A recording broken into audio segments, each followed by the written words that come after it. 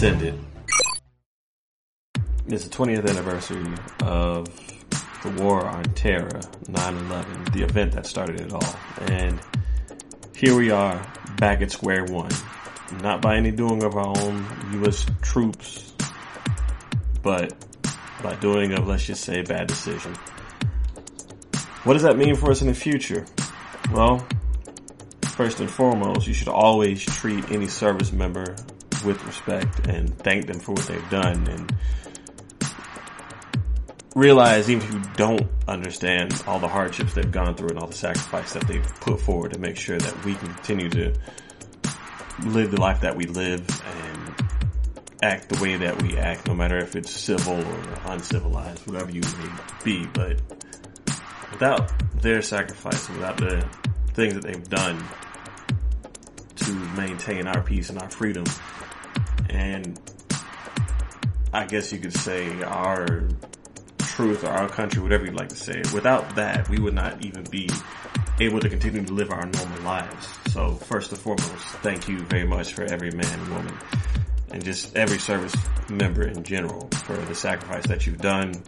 No matter the outcome of what's happened within these last few decisions, we still appreciate and respect you for everything that you've laid on the line and everything that you sacrificed, including the ones that weren't able to come back.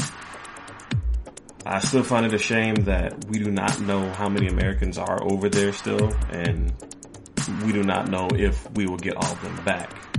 But that's neither here nor there. That's something that's out of our control.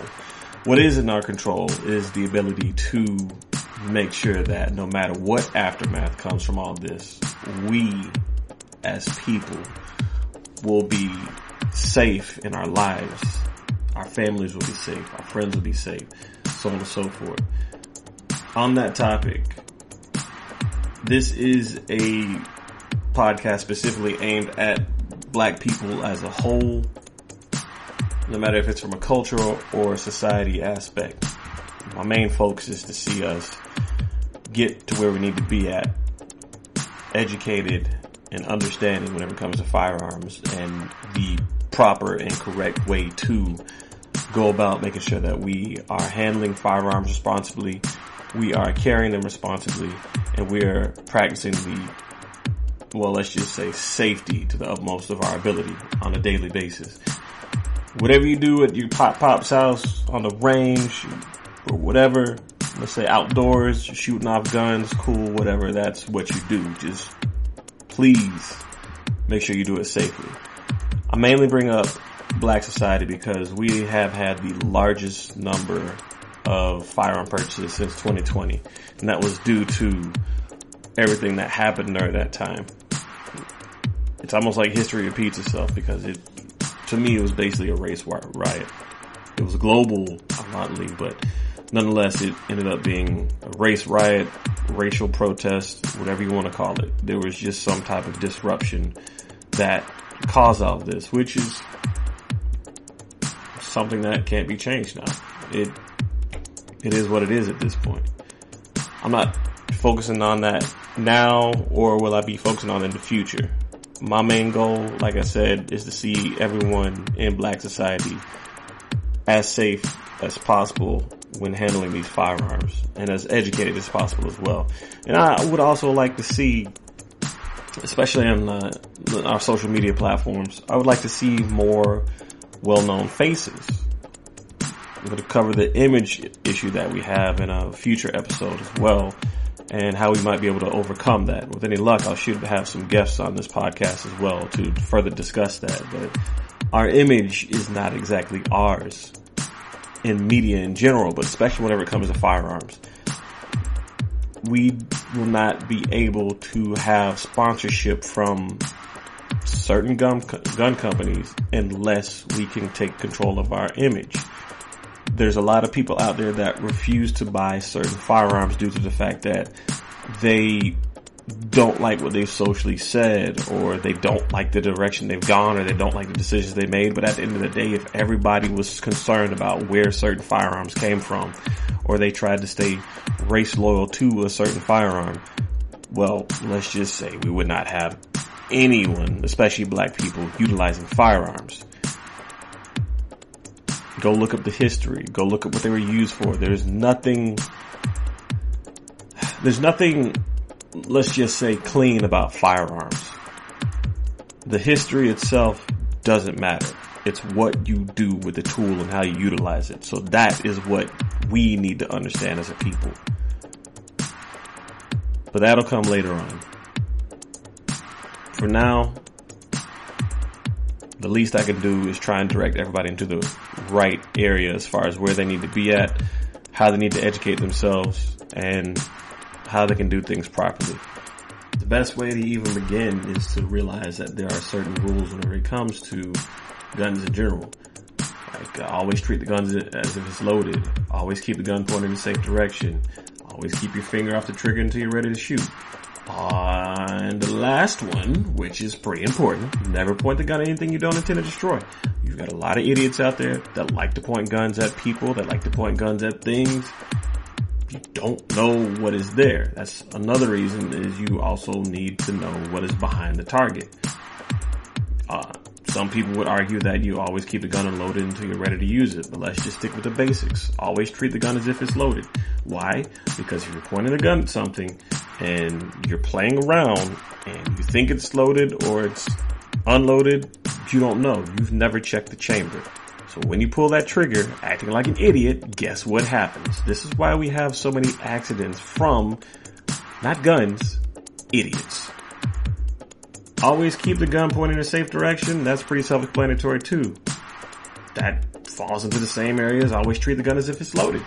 If you're not pointing the gun in a safe direction, let's say for example, if I have a rifle and I'm holding the rifle barrel up where it's pointed towards me or somebody else, even though that rifle is vertical, straight up and down, I could potentially do something to accidentally set that rifle off. And it's either going to shoot me in the head, somebody else in the head, or it's going to injure someone. Who knows? This is why you always keep it pointed in a safe direction. That goes for any gun. Always keep your finger off the trigger. You want to keep your finger straight. You do not want it in the trigger guard, which is a little curved part on your gun.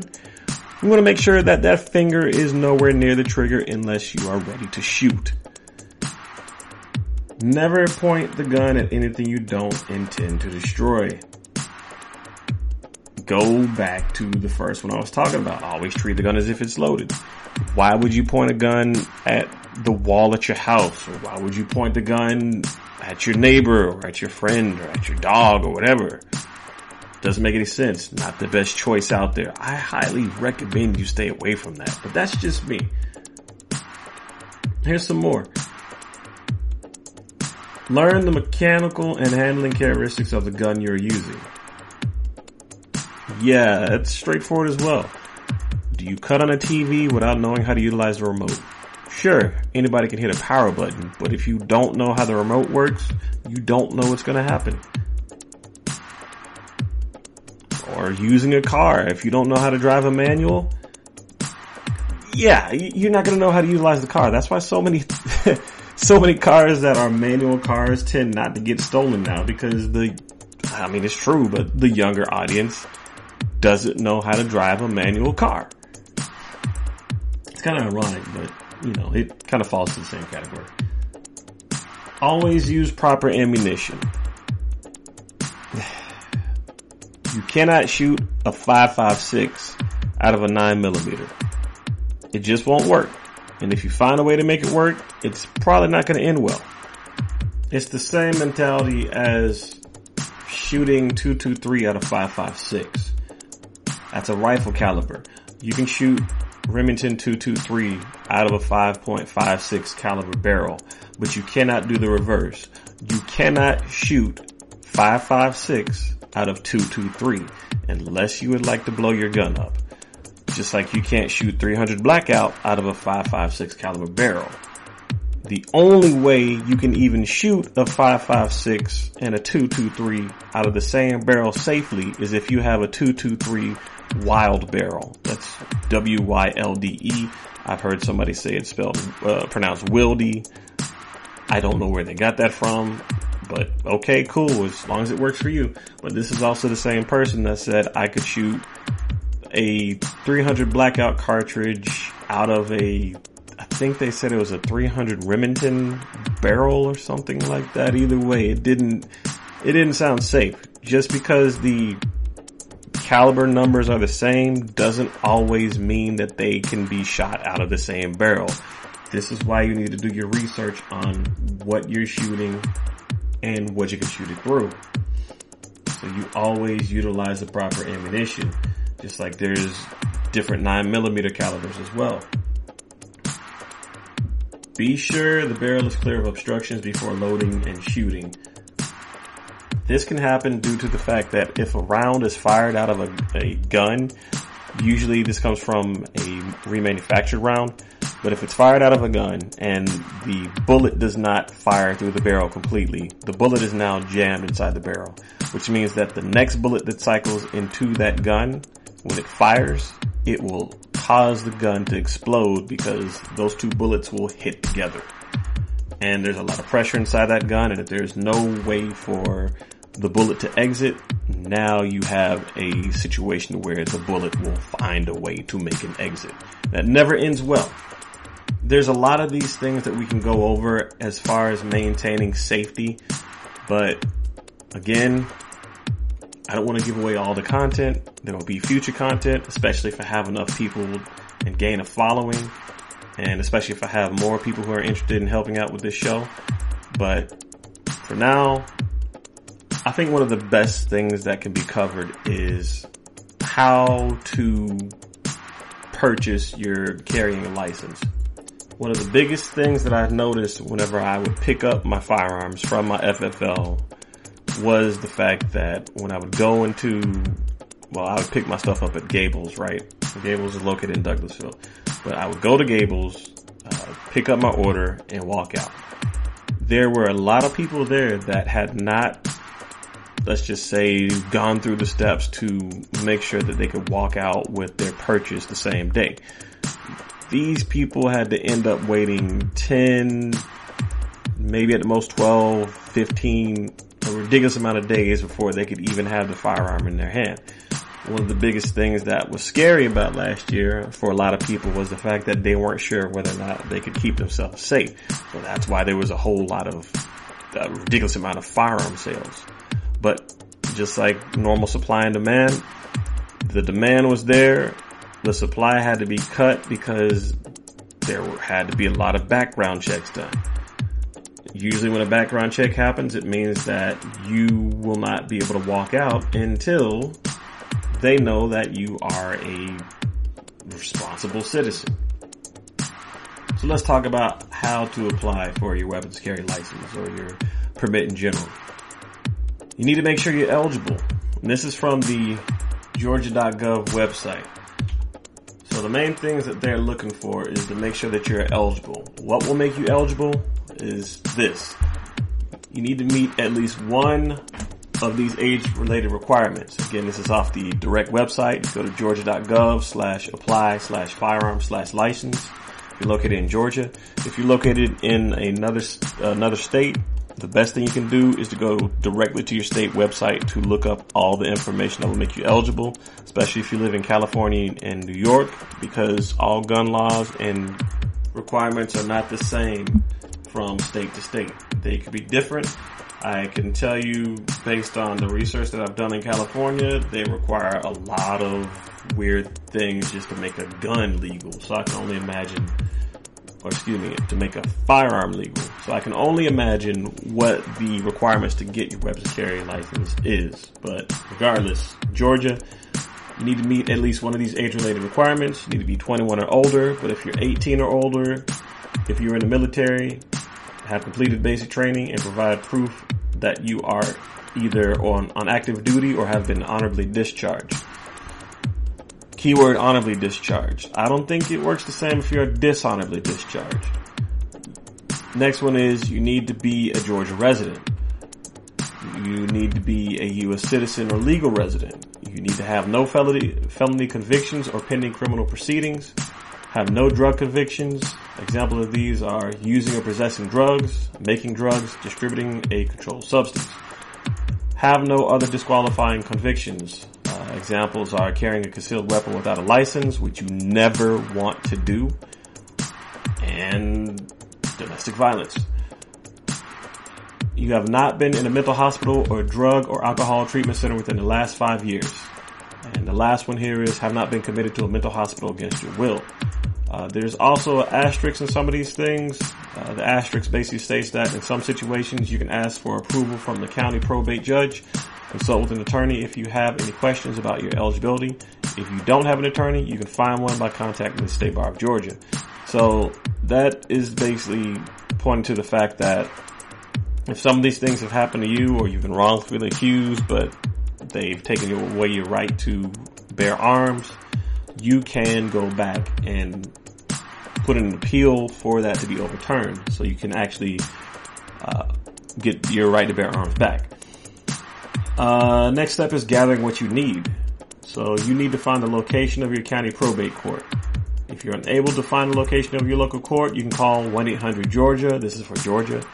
That number is 1-800-436-7442 for assistance. But the main things you'll need are proof of identity, proof of Georgia residency, proof of U.S. citizenship or your INS number, form of payment. In Georgia, the average fee is $75, but it varies by county. You can call your county probate court for details about the cost and acceptable forms of payment. I believe I was able to use a debit card or credit card in order to pay for my, at least the paperwork that I had to apply for in the probate court. I think whenever I had to do my fingerprints, I think I also used a credit card for that too, because I went to the location was kind of like one of those combination mixes of notary, mail place, almost like a UPS store. The last thing you need is a self-addressed stamped envelope if you would like to have your license mailed to you versus picking it up in person. So basically they can mail the license to you. It takes, I think, maybe 5 to 10 days, depending on how things are moving. But you can have it mailed to your address, and you can just open up the letter and boom, there it is. You have your WCL, your weapons carry license. And then applying for your WCL. This is step number 3. Bring your required materials to the probate court. So basically you will go to the probate court with the listed items above, which again, those are proof of identity, proof of Georgia residency, proof of your U.S. citizenship or your INS number, and then your form of payment, and if you'd like it mailed to you, the self-addressed envelope. So bring those materials to the probate court, request a WCL application from the clerk, which is a weapons carry license application from the clerk. Fill out and submit the application, pay the license fee, and you also need to provide your fingerprints. Depending on the probate court's process, they will either take your fingerprints there or give you a law enforcement affidavit to have your fingerprints taken at a police department. You will need to do this within 5 days of submitting your application. Like I said, for me, I had to go to almost like a UPS store location so I can get my fingerprints taken, and then they sent the fingerprints to the location where my probate court was at. And then they mailed off my WCL. And 4, within 5 days, a county probate judge will request a criminal history records check and a background check. After 30 days, law enforcement will finish its background check and determine whether you can receive a WCL. WCLs are valid for 5 years. At least 2 months before your WCL expires, you should return to probate court to apply for a renewal. So I don't exactly know what will happen if you do not apply within 2 months. I'm assuming that you probably have to go through the whole process again and probably have to pay a higher amount. It's almost, if I had to take a guess, the equivalent of like losing a passport. If you lose a passport, I believe you either have to pay the same amount or you have to pay more. I don't know, but just go ahead and make sure that you're staying up to date with everything that's necessary in order to maintain your legal rights when carrying your firearm. Another thing I would like to talk about, and I'll probably do another episode because this is kind of going long, but I would also like to talk about firearm insurance, which I know a lot of you do not have. It's cool to go ahead and purchase the weapon. It's cool to go ahead and apply for your WCL. But what if you ever have to discharge it? What if you are questioned about why you had the firearm on you, despite the fact that you are within your legal rights? what happens if you get caught up in, God forbid, a situation to where you have to discharge your firearm inside of a store or a public area? There's a lot that comes from it that you as a person, unless you have a law degree, cannot handle on your own. This is where the firearms insurance comes in handy. As far as I know, there's actually 2 companies that you can go through, but I will cover that on another episode. I think I might start putting these out around 12 o'clock every Saturday until a little bit more traction happens. But for now, this has been a Black Powder Podcast. Thank you for listening. Stay smart, stay ready, stay safe.